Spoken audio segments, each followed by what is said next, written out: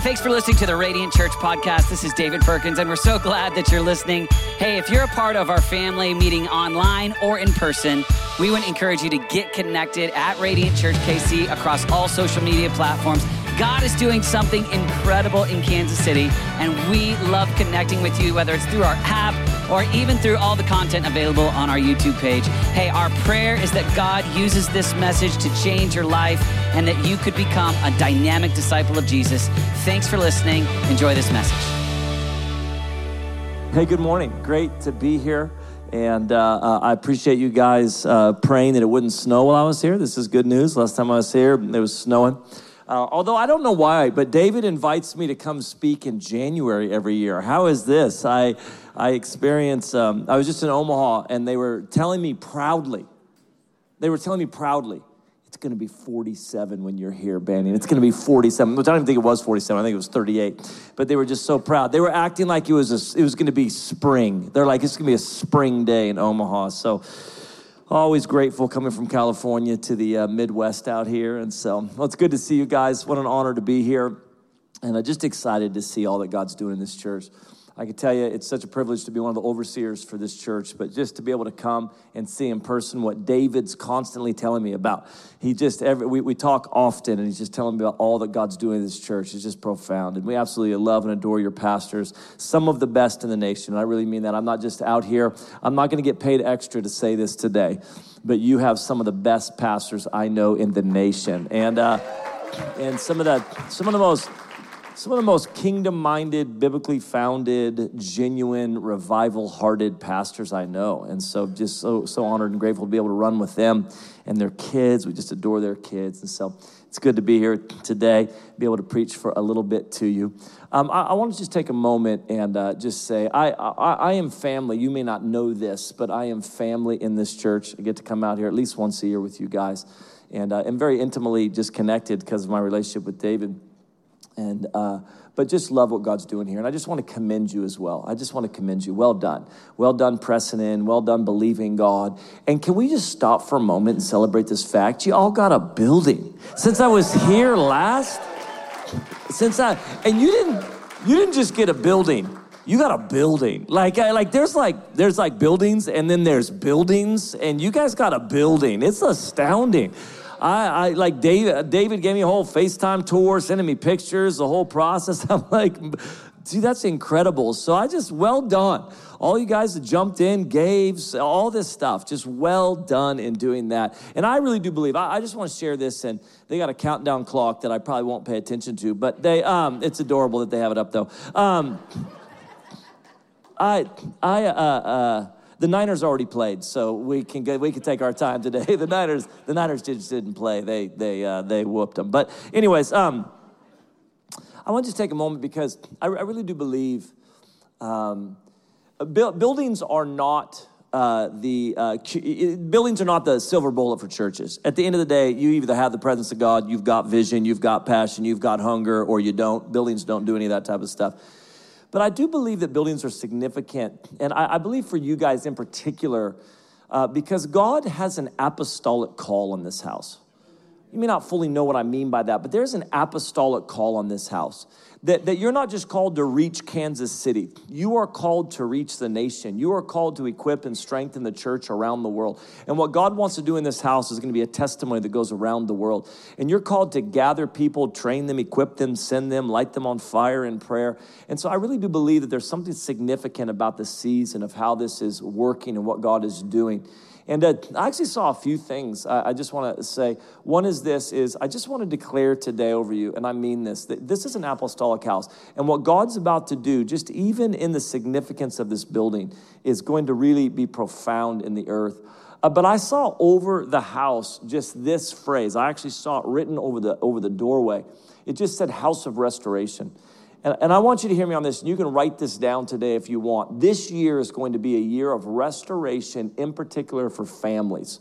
I believe that God just said that this house is going to be a house of restoration and that families are going to be restored.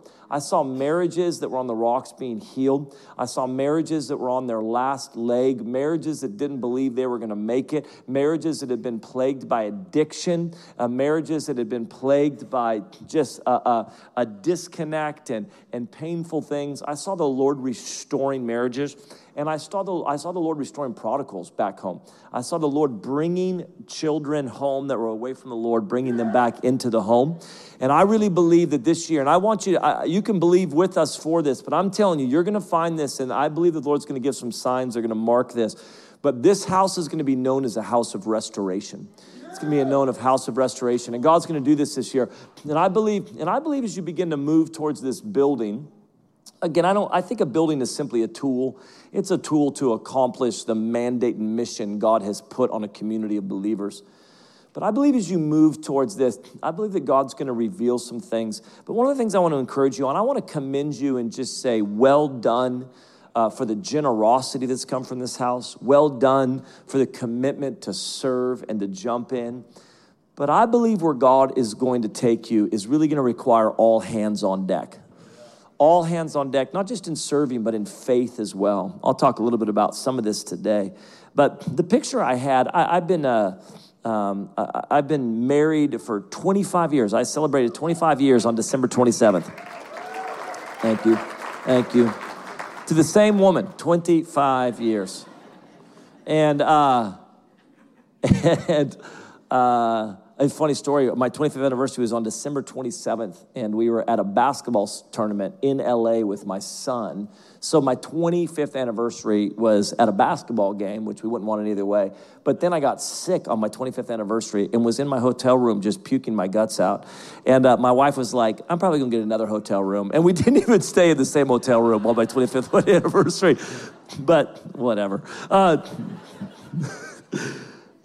But we have 3 kids, and a 23-year-old, 20-year-old, and a 17-year-old. And I don't know how to fully explain this, but for my girls, my first 2 are girls and then a boy. For my girls, when we were 21 when my wife had our first one, and then 24 when she had the second one. And for the first 2, we invited the intercessor ladies to come in and be a part of it. We knew these intercessor ladies. We're like, will you come into the room when she's giving birth and just be in there interceding, you know? And they're like, sure. So we just literally just loaded the room up with some intercessor ladies, and we were in there. And so because of that, and I don't know how else to describe this, but I wasn't down near the action for the first 2 children giving birth. I wasn't down near the action. We're all adults, right? I wasn't down near the action. I was just up by, her head and just telling her how amazing she was and how horrible of a man I was. Whatever, I don't know what she needed to hear in the moment, but I was just letting her know, But on our third one, we decided that it was just going to be me and her, the nurse and the doctor, but just me and her. And so I experienced something in the birth of my third child that I hadn't in the first 2, because on the third one, I was down near the action. I actually saw the birth happen. And there's a moment in childbirth that I will never forget. Like it was this like really actually kind of marking moment. There's a moment in childbirth where the head of the baby crowns for the first time. And you can see your child, just the top of the head, but you can see your child with your physical eyes for the first time. I mean, you saw your child in the sonogram, but it literally looks like a little alien baby. So you're like, Lord, please let me love this alien baby that's about to come. Like but for the first time, you're physically laying eyes on this child that everything in your life in the past season has been pointing towards this moment.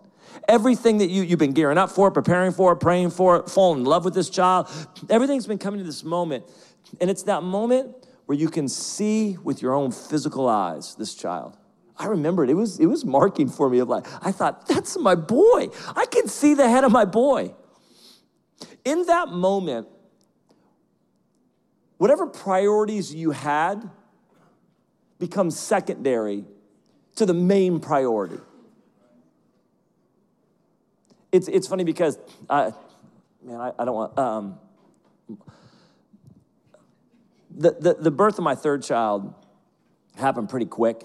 And so it was literally a Wednesday night in August. She was pregnant. She was maybe, I don't know, we were a week away from the due date or whatever. And she wasn't really having real contractions or anything. And I just said, hey, we were going to go on a date night. And my wife just loves to sit and talk. And so I said, hey, let's go to the driving range. You can sit and chat, and I'll just hit some golf balls.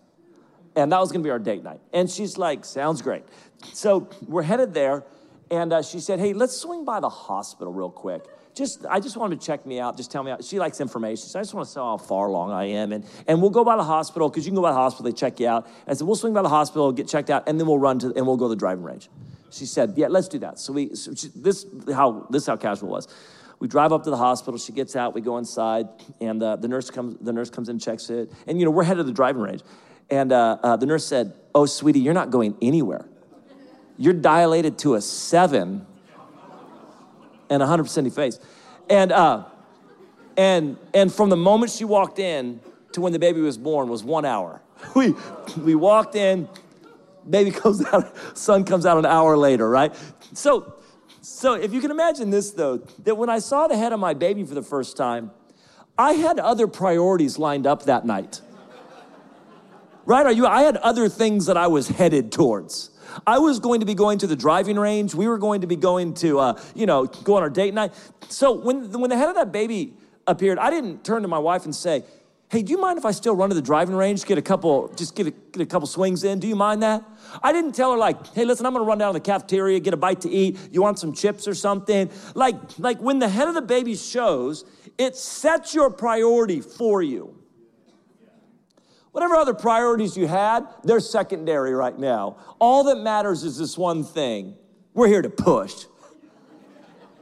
Well, not we, but we're here to push. Right, so whatever priorities I may have had, they go away because this child has now determined the priority that's in my life. And it's not to go take a break. It's not to take it easy. It's not to check out. It's not to sit on the couch. It's to push. This is what I feel for this church right now. What I feel for this church right now is you're in a season where you're beginning to see the head of what you've been praying for, the head of what you've been pushing in for. And right now, it requires this one thing, push.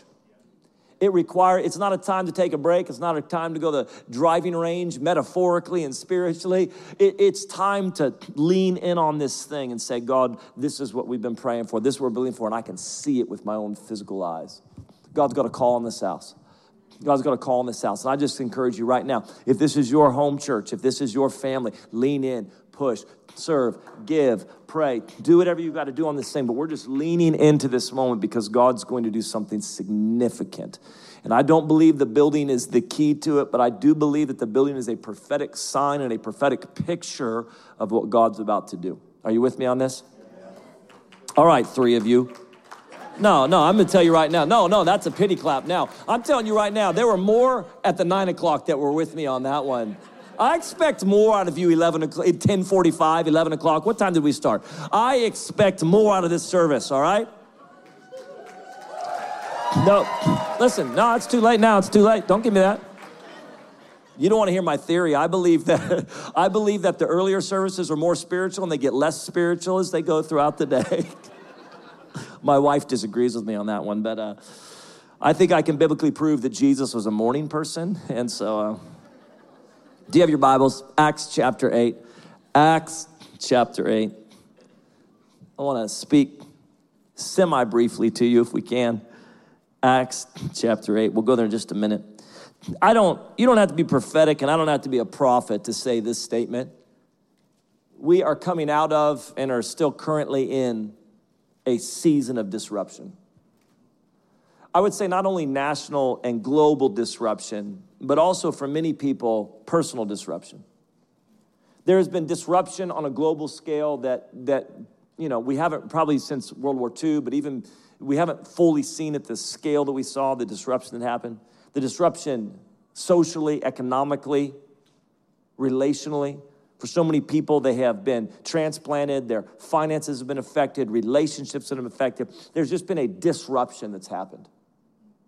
And when disruption happens in your life, in a nation, in your own life, disruption will lead you to one of two places.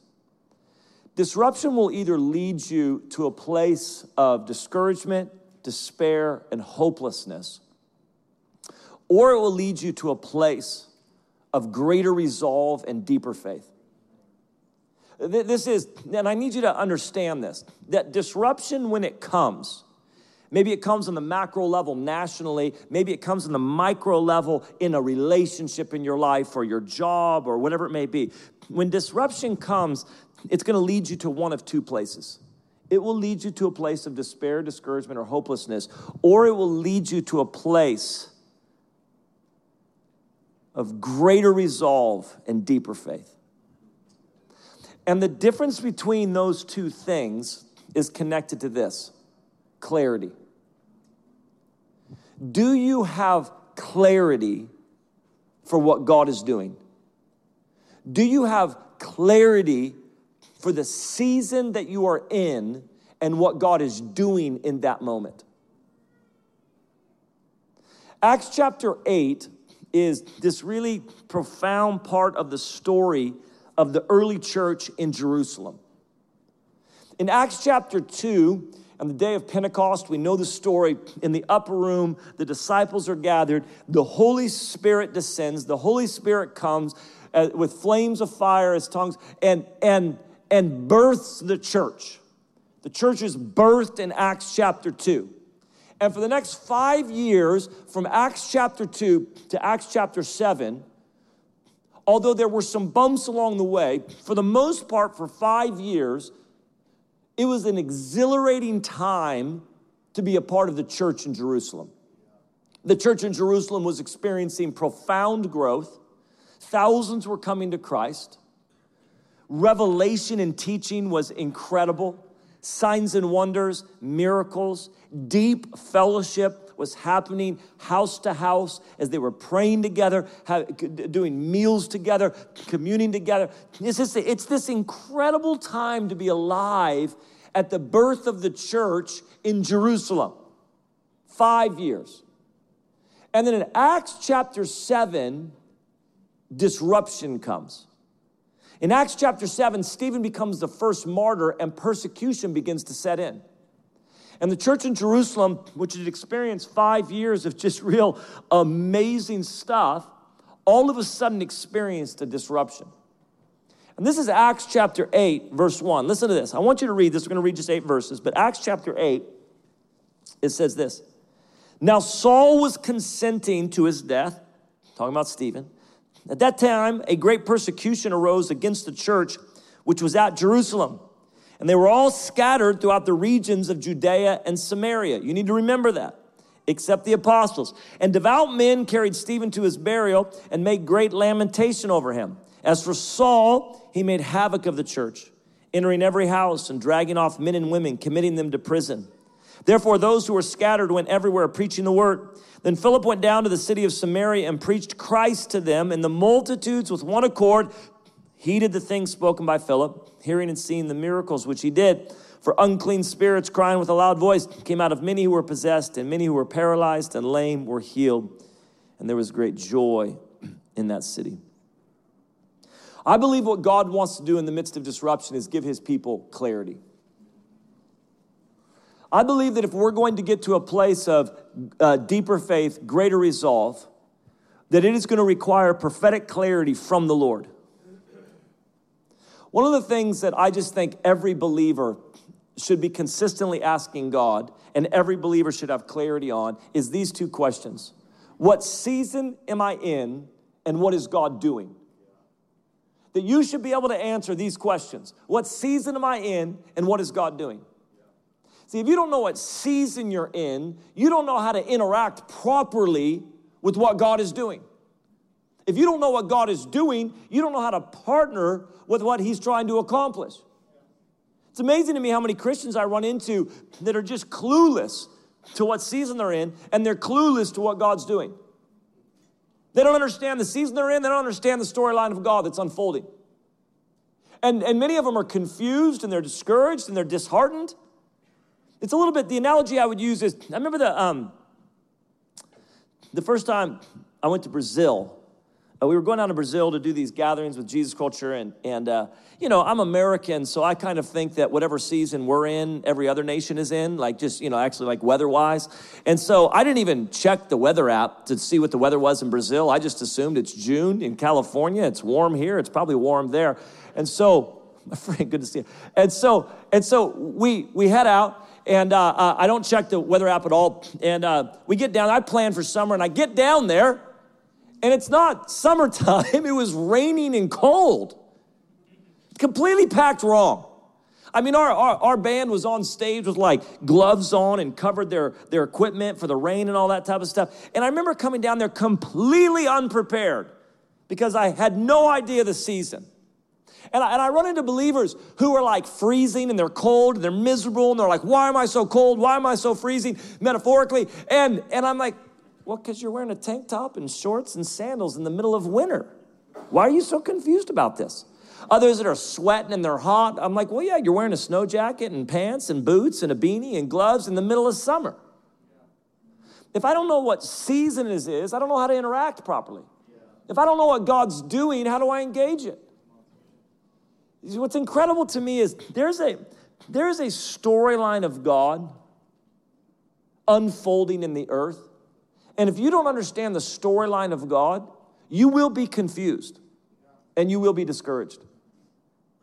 God is doing things. Second time I went to Australia, I brought Derek Johnson, our worship pastor of the church, and we flew over. We landed like at 4 o'clock in the afternoon. And if you ever travel internationally, like you got to stay up till 9 o'clock. Like that's the goal. No matter how much you want to go to bed when you get there, you got to stay up till 9 o'clock. So we land at 4. I'm jet lagged. I'm tired. Long trip out there. We get to the hotel. We're sitting in the hotel room. It's maybe 5 o'clock. I've got to stay up for 4 hours. And we're like, we can do this. Stay up for 4 hours. Let's make it. So we're in the hotel room a little bit bored. And so I said, let's turn on the TV. Let's see what's on TV. So we turn the television on, and there's a Harry Potter movie on. Now, I'd never seen Harry Potter. Not even out of conviction, just never watched any Harry Potter movies, but I guess there's 7 of them or something like that. And I was watching the 7th movie. And then it was like, it was partly way in. I didn't even watch it. It was just partly into this movie. I'm like, hey, Harry Potter. I've never seen Harry Potter. Let's watch it. And I just remember being jet lagged and sitting there so confused, utterly lost at what was going on. Had no context or no clue whatsoever what the storyline was. I jumped in at the end and was clueless because I had no idea the rest of the storyline. I'm just like, what is going on right now? Why does that guy have no nose? And what's happening? What's going on? And I remember just tired, jet lagged, and just utterly confused. And I thought, what a picture of some believers. They're looking around at the earth and just completely confused because they don't understand the storyline of God. Acts chapter 8 actually is a pretty depressing passage if you just look at it by itself. If you look at Acts 8:1, this church had experienced such amazing things, all of a sudden comes under persecution, all of a sudden they're scattered, this disruption comes in. And it wasn't just persecution that came, how they did church got disrupted. People that they had built deep relationships with, people that they were in fellowship with, all of a sudden were being scattered. I spent an entire year in 2021 saying goodbye to families that we love dearly that were moving out of California. You probably didn't experience that in the heartland of America. But there's a place called California. It's Babylon. And they were it was just like, people were just leaving. This disruption comes in, persecution, how church was done. But Acts chapter 8, it looks like the Antichrist spirit is winning. It looks like evil is prevailing. But Acts chapter 8:1 doesn't make sense if you don't understand the storyline of God that's been unfolding in Jerusalem. And if you don't understand that Acts chapter 8:1 doesn't stand by itself, Acts chapter 8:1 is connected to Acts 1:8. Acts chapter 8:1 doesn't make sense unless you understand it's connected to Acts chapter 1:8. Can I read to you Acts chapter 1:8? Acts chapter 1:8 says this, but you shall receive power when the Holy Spirit has come upon you, and you shall be witnesses to me in Jerusalem and in all Judea and Samaria and to the end of the earth. God's just about to start the second act of evangelism in the new church. That when you look at Acts chapter 8:1 and you realize a disruption has come, but there's a storyline of God that has been unfolding. And Acts 8:1 doesn't sit by itself. It's connected to Acts 8:1-8. It means this, that disruption may have hit Jerusalem, but it's going to result in revival in Samaria. Disruption may have come to Jerusalem, but it's about to result in revival in Samaria. We have to understand the storyline of God that's unfolding. See, clarity is important. Because clarity around the storyline of God is what births faith. Can I tell you this right now? Where God is taking this church is going to require greater faith than you've ever operated in. Where God is taking you as an individual and his families is going to require greater faith. But faith is connected to understanding the nature and character of God. But faith is connected to understanding the storyline of God. Do you know that there's two narratives happening in the earth? There's two narratives happening in your finances. There's two narratives happening in your marriage. There's two narratives happening in the earth, which means this. There is a plan the enemy has for America, and there is a plan God has for America. There's a plan the enemy has for your marriage. There's a plan God has for your marriage. Let me show you this in Psalm chapter 33. Psalm chapter 33 says this, verse 10. These two verses bring me so much life right now. These two verses, in the midst of all that's going on, I just visit often. Psalm 33 verse 10 says this, the Lord brings the counsel of the nations to nothing. He makes the plans of the people of no effect. So listen to me on this. There is a plan that's called the counsel of the nations and the plans of the people. Is everybody with me on this? There is a plan in the earth called the counsel of the nations and the plans of the people. And then verse 11 says this, the counsel of the Lord stands forever, the plans of his heart to all generations. Then there is the counsel of the Lord and the plans of his heart. Two narratives. But here's what's important to understand. The Bible makes it very clear that the counsel of the nations and the plans of the people will come to nothing and have no effect. That it is the plan of God, that it is the counsel of the Lord that will stand forever and that will last the generations. This is important to understand because I have a choice of what narrative I pay attention to.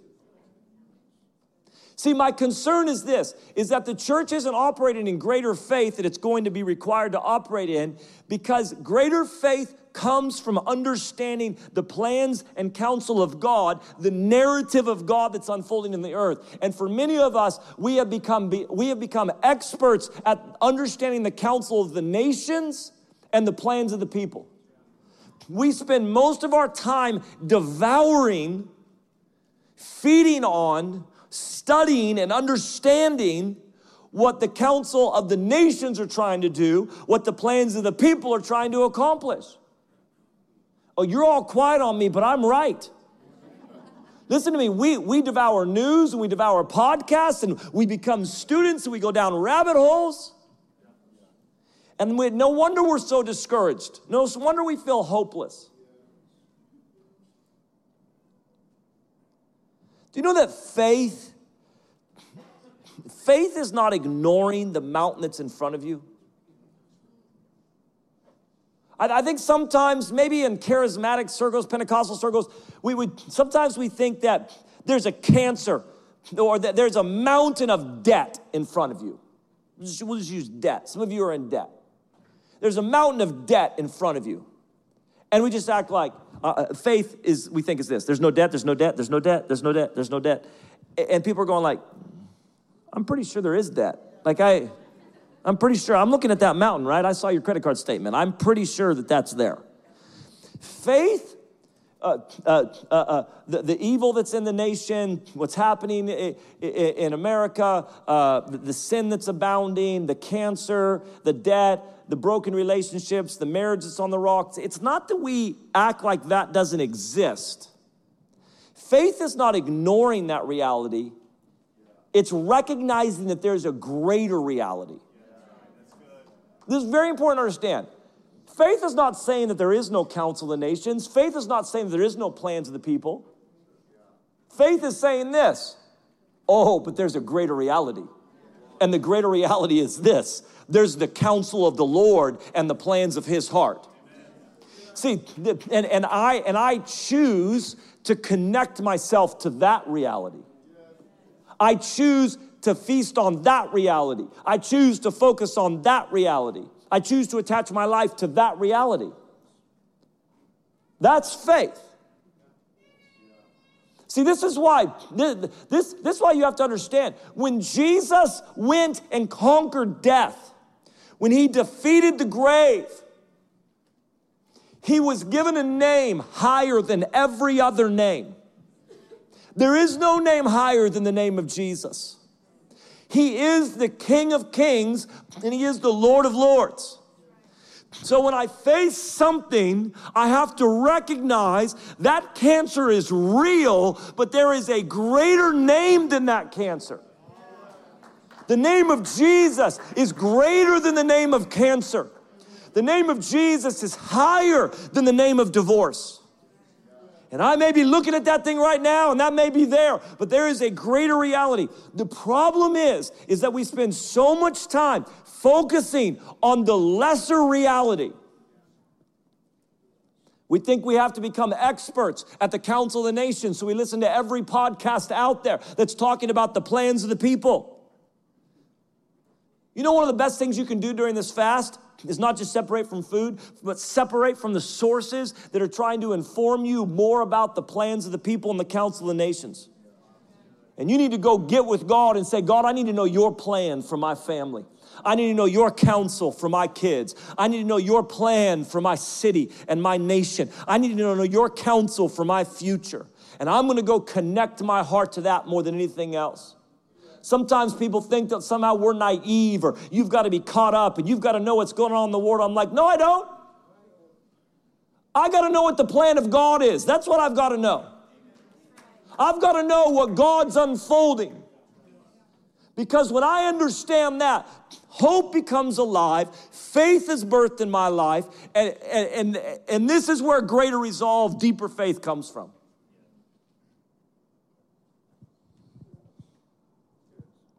I think that,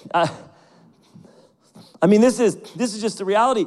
It's so funny because there's something about when you really understand the storyline of God, it's actually hard to get hopeless. There's a book called Cure of All Ills. Cure of All Ills was written in the 90s by this intercessor lady who headed up this prayer organization.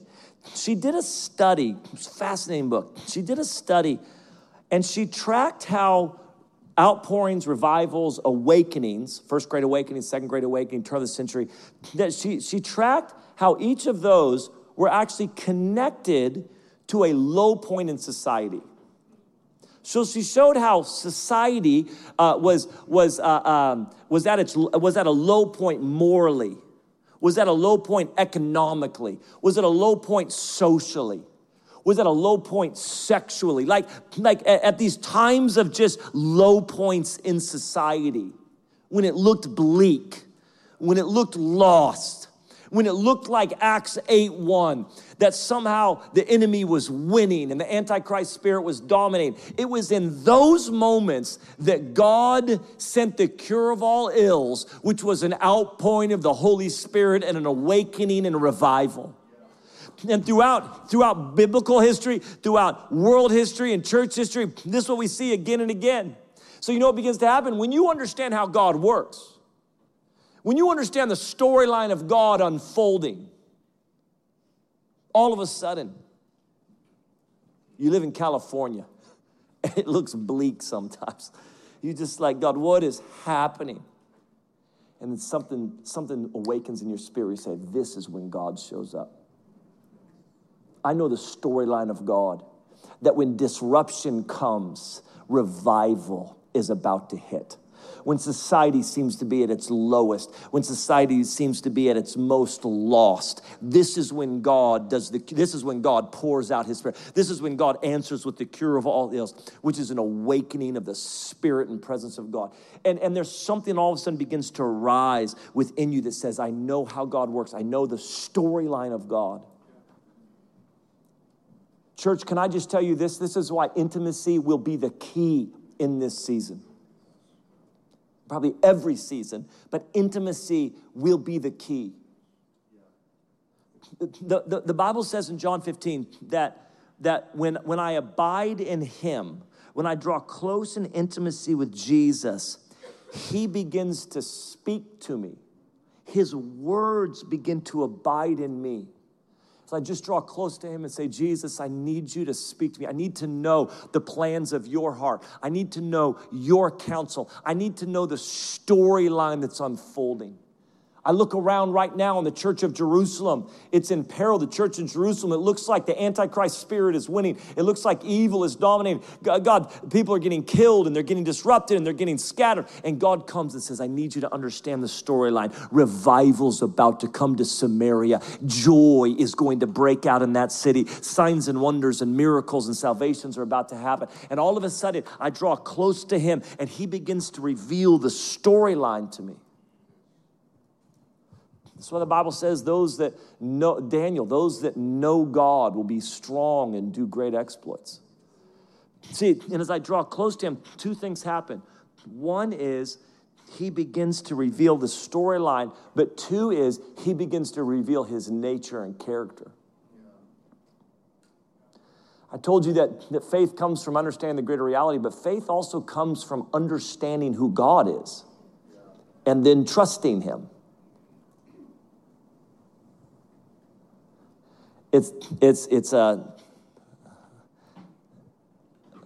They have when I was in middle school. Well, let me say this real quick. It's amazing to me how when you're not connected to the nature and character of God, or when you're not connected to the storyline, you very easily forget who you're showing up with. And what I mean by that is Jesus makes a statement to the disciples. They were facing it. They said, well, that's impossible. And Jesus says, yes, with man it's impossible. But then he adds this on, but with God all things are possible. What happens when I have disconnected from intimacy with God, I forget that he's with me. I begin to approach situations as if God's not with me. Do you know that any area of your life that has discouragement or hopelessness connected to it? So hear me on this. Any area. Not like any area where you feel discouraged or hopeless, it's connected to a lie. Any area that you feel discouraged or hopeless, there is a lie that you are believing that's connected to that. And I would say this, almost always the lie is this: God is not with me or God is not for me. Almost always it's God is not with me or God is not for me. It's funny. I remember one time I was stressed about my finances. I was doing our bills or something. I just felt so overwhelmed, and we were trying to figure it out, and we had debt, and I was stressed by it. And the Lord just stopped me and said, Banning, don't you ever approach your finances as if I'm not with you. And then he told me this: don't you ever approach anything as if I'm not with you. And I realized I was coming to my finances as if God wasn't with me or for me. And this is what happens. You go to your marriage is in trouble, and you're looking at your marriage and you're like, it's impossible. And I would say, it is impossible.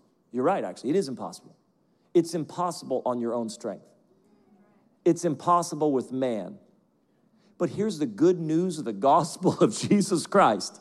You're not with man, you're with God. Like, this is the good news of the gospel of Jesus Christ, that you're not coming in your own strength. That is impossible with man. You're not with man, though. You're with God. People look at me and go, we're believing God for revival in California. Like, it's impossible. It's beyond hope. It's beyond repair. And I just say, what we are believing for is impossible. It's impossible if I think I'm coming to California with man. It's impossible if I think it's the strength of man that's going to accomplish this. But here's the deal. I'm not showing up to California with man. I'm showing up to California with God. And all things are possible with him. There's when I was in middle school, one of the ways that my dad and I connected was WWE. It was called WWF at the time, but WWE. And oh man, this was like father-son bonding for us. We'd watch it on Saturday or night or Monday night. And I remember we went to a couple of the live events at Arco Arena in Sacramento. We drove down from Redding, 2.5 hours. And this is the era of Hulk Hogan and the Ultimate Warrior and Macho Man Randy Savage and $1 million Ted DiBiase, the whole thing, you know. And so, but Ultimate Warrior is my favorite, but hands down my favorite. And if you ever watched WWE, it's in essence a soap opera for men. It's a soap opera for men. It's fascinating. It's this really sappy, stupid storyline that they just keep replaying over and over again. And if you've ever seen it, it's the same storyline every time. So if I come to an event for WrestleMania and my guy, the Ultimate Warrior is fighting somebody, if I show up to that event and I bring somebody who doesn't watch WWE, they don't understand the storyline, they haven't really been involved with it, and I just say, hey, my favorite guy is going to be wrestling tonight, come with me, and they come and they're sitting in the thing. We have very different experiences. I understand the storyline. He's unaware of it. Because the storyline is the same for every single... They've been doing this this is the same every time. They start the build-up by, it's going to be your favorite guy who's the hero against the villain, and they're building it up. And they're having kind of backroom conversations and all this stuff. It's this massive build-up coming to this pay-per-view event. And then it gets to the actual match. And the match begins. Every time. This is the same. If you watch this is it. I'm going to just tell you in advance, this is what it is. The match begins, and they go back and forth for a little bit, but all of a sudden, the guy that you hate starts winning. He starts beating up your guy, the Ultimate Warrior for me. He starts beating him up. And I mean, it looks bad. It doesn't look good at all. And now, the guy I brought, he's getting stressed. He's like, this isn't good. This is not good at all. Your guys, this is not good at all. We are losing right now. This looks bad. And I'm like, oh, it'll be fine. It'll be good. How can you say it'll be fine? Do you see what's happening? I'm like, oh, trust me on this. It's going to be okay. I've seen this before. And there he's like, I don't know, man, I don't know. And then sure enough, it gets to a point where our guy just gets knocked out like he's just lifeless on the mat. And now this guy with me, he's super stressed. He's like, this is it, man. Our guy's dead. Our guy's dead. This is over. This is bad. And I'm like, no. Just watch. Just get ready. You don't know the storyline that's about to happen. And he's stressed out of his mind. And then this is what we know. They knock him out. He looks lifeless. But the villain doesn't pin him at first. It's theater. So he's just out gloating in front of all of the fans. And they're booing him, and they're jeering him, and he's celebrating. And all of a sudden, our guy who looks lifeless just starts twitching. Every time. And now there's this buildup that just begins to happen in the arena, like, oh, yeah. And the guy next to me, he's still stressed. He's like, dude, this is not going to work out, man. I'm telling you. I'm like, no, watch this. Oh, wait, just wait a minute. Just check this out. And all of a sudden, sure enough, our guy starts switching. The other guy, the villain, he doesn't see him because he's out, gloating on the turn. And all of a sudden, our guy gets up to a knee. And just the whole arena. Now it is happening. This is going down. And he stands up. Then finally the villain turns around and sees him in big eyes. I'm like, watch this. Match is about to be over. And every time our guy comes over, knocks him out, pins him, wins the match, everybody goes ballistic. This is a storyline. But if you are unaware of the storyline, If you don't know how this works, you're stressed. You feel hopeless. You are discouraged. You are deflated. You are deflated. You are in despair. You are discouraged. Every other D word. Listen. Unless you know the storyline. Unless you know that Acts 8:1 is connected to Acts 1:8. Unless the Lord's given you, unless he's spoken to you about what he wants to do. Unless you understand the nature and character of God. See, those that know God, see, those that know God might be standing in a heap of ashes. Those that know God might be looking around and everything's been burned to the ground, but they know the storyline of God because they've read their Bible, and their Bible says this, that although they may be standing in ashes, beauty is about to come. Those that know God and have read their Bible will understand this. We may be weeping throughout the night, but that sun is going to come up. And when that sun comes up, it's going to bring joy along with it. That although we may be weeping through the night, joy will be coming in the morning. Those that know God understand that when they look around and see a world full of sin, when they look around and sin is abounding, those that know God understand the storyline, that just means grace is about to show up in force, that grace is about to come because the storyline of God is this, that where sin abounds, grace abounds even more. This is what we know. We have got to stop putting our faith in the plans of people and counsel of nation. We have got to stop giving credit to things that are not as big as God. You have the worship team come out. All of them, by the way, not just the piano, not just the keys. But I've raised teenagers. I have a teenager. I have young adults in my home. We live in California. It can become overwhelming at times. Understanding that the spirit of this age is trying to get a hold of my kids. It can be overwhelming at times. The spirit of the age coming at them through technology and through all of this type of stuff. But I refuse to believe. Listen to me right now. I get in intercession. And I go build a wall, and I stand on that wall, and I stand between the spirit of the age and my kids, and I refuse to live like, I refuse to pray like the spirit of this age is stronger than the spirit of God. There may be a spirit of this age that's coming after my kids, but there is a greater reality. There is a higher name, and I refuse to act and live and pray as if the spirit of this age is stronger than the spirit of God. And I stand in intercession in between that thing with my kids, and I say the Spirit of God is stronger than the spirit of this age. And the Spirit of God gets my kids, and the Spirit of God will mark my family, and the Spirit of God will cover and come. And we're not going to live as if the plans of the people and the counsel of the nations, which the Bible says will come to nothing and will be of no effect. I refuse to live as if somehow that is more powerful than the counsel of the Lord and the plans that are on his heart. That's what's going to last. That's what will go through the generations. And church, we need people who are going to operate in faith. We need people who are going to be full of hope. And we need people that understand the storyline of God that's unfolding. I want you to hear me on this. Disruption that has happened, disruption that is coming, you have to have prophetic clarity in the midst of it. That disruption, if you will allow God to give you clarity, will lead you to a place of greater resolve and deeper faith. It will lead you to a place where you believe God more than you've ever believed God. It will lead you to a place of hope in ways that you've never hoped. It will lead you to a place of faith where you stand firm and resolute. That I know my God and I know the storyline. And I'm more connected to that. I want you to stand with me.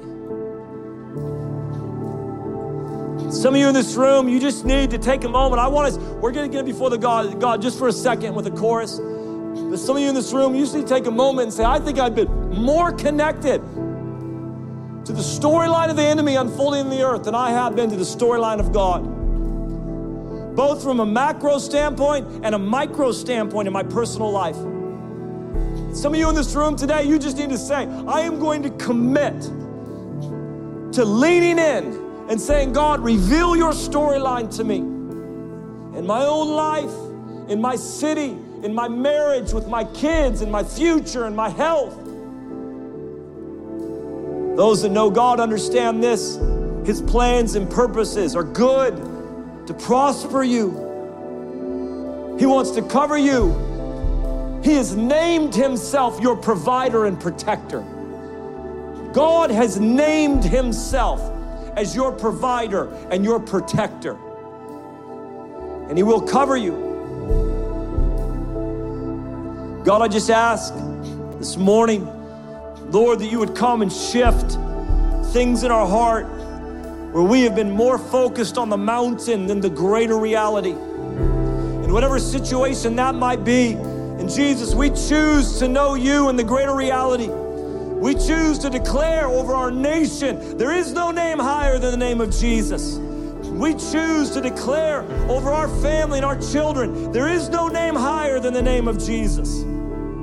Your plans and purposes, your counsel is what will remain. Your counsel is what will stand. And God, I'm asking that you would give us clarity in the midst of disruption.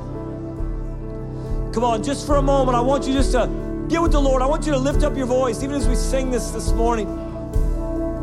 Just say, God, would you plant this seed in my heart?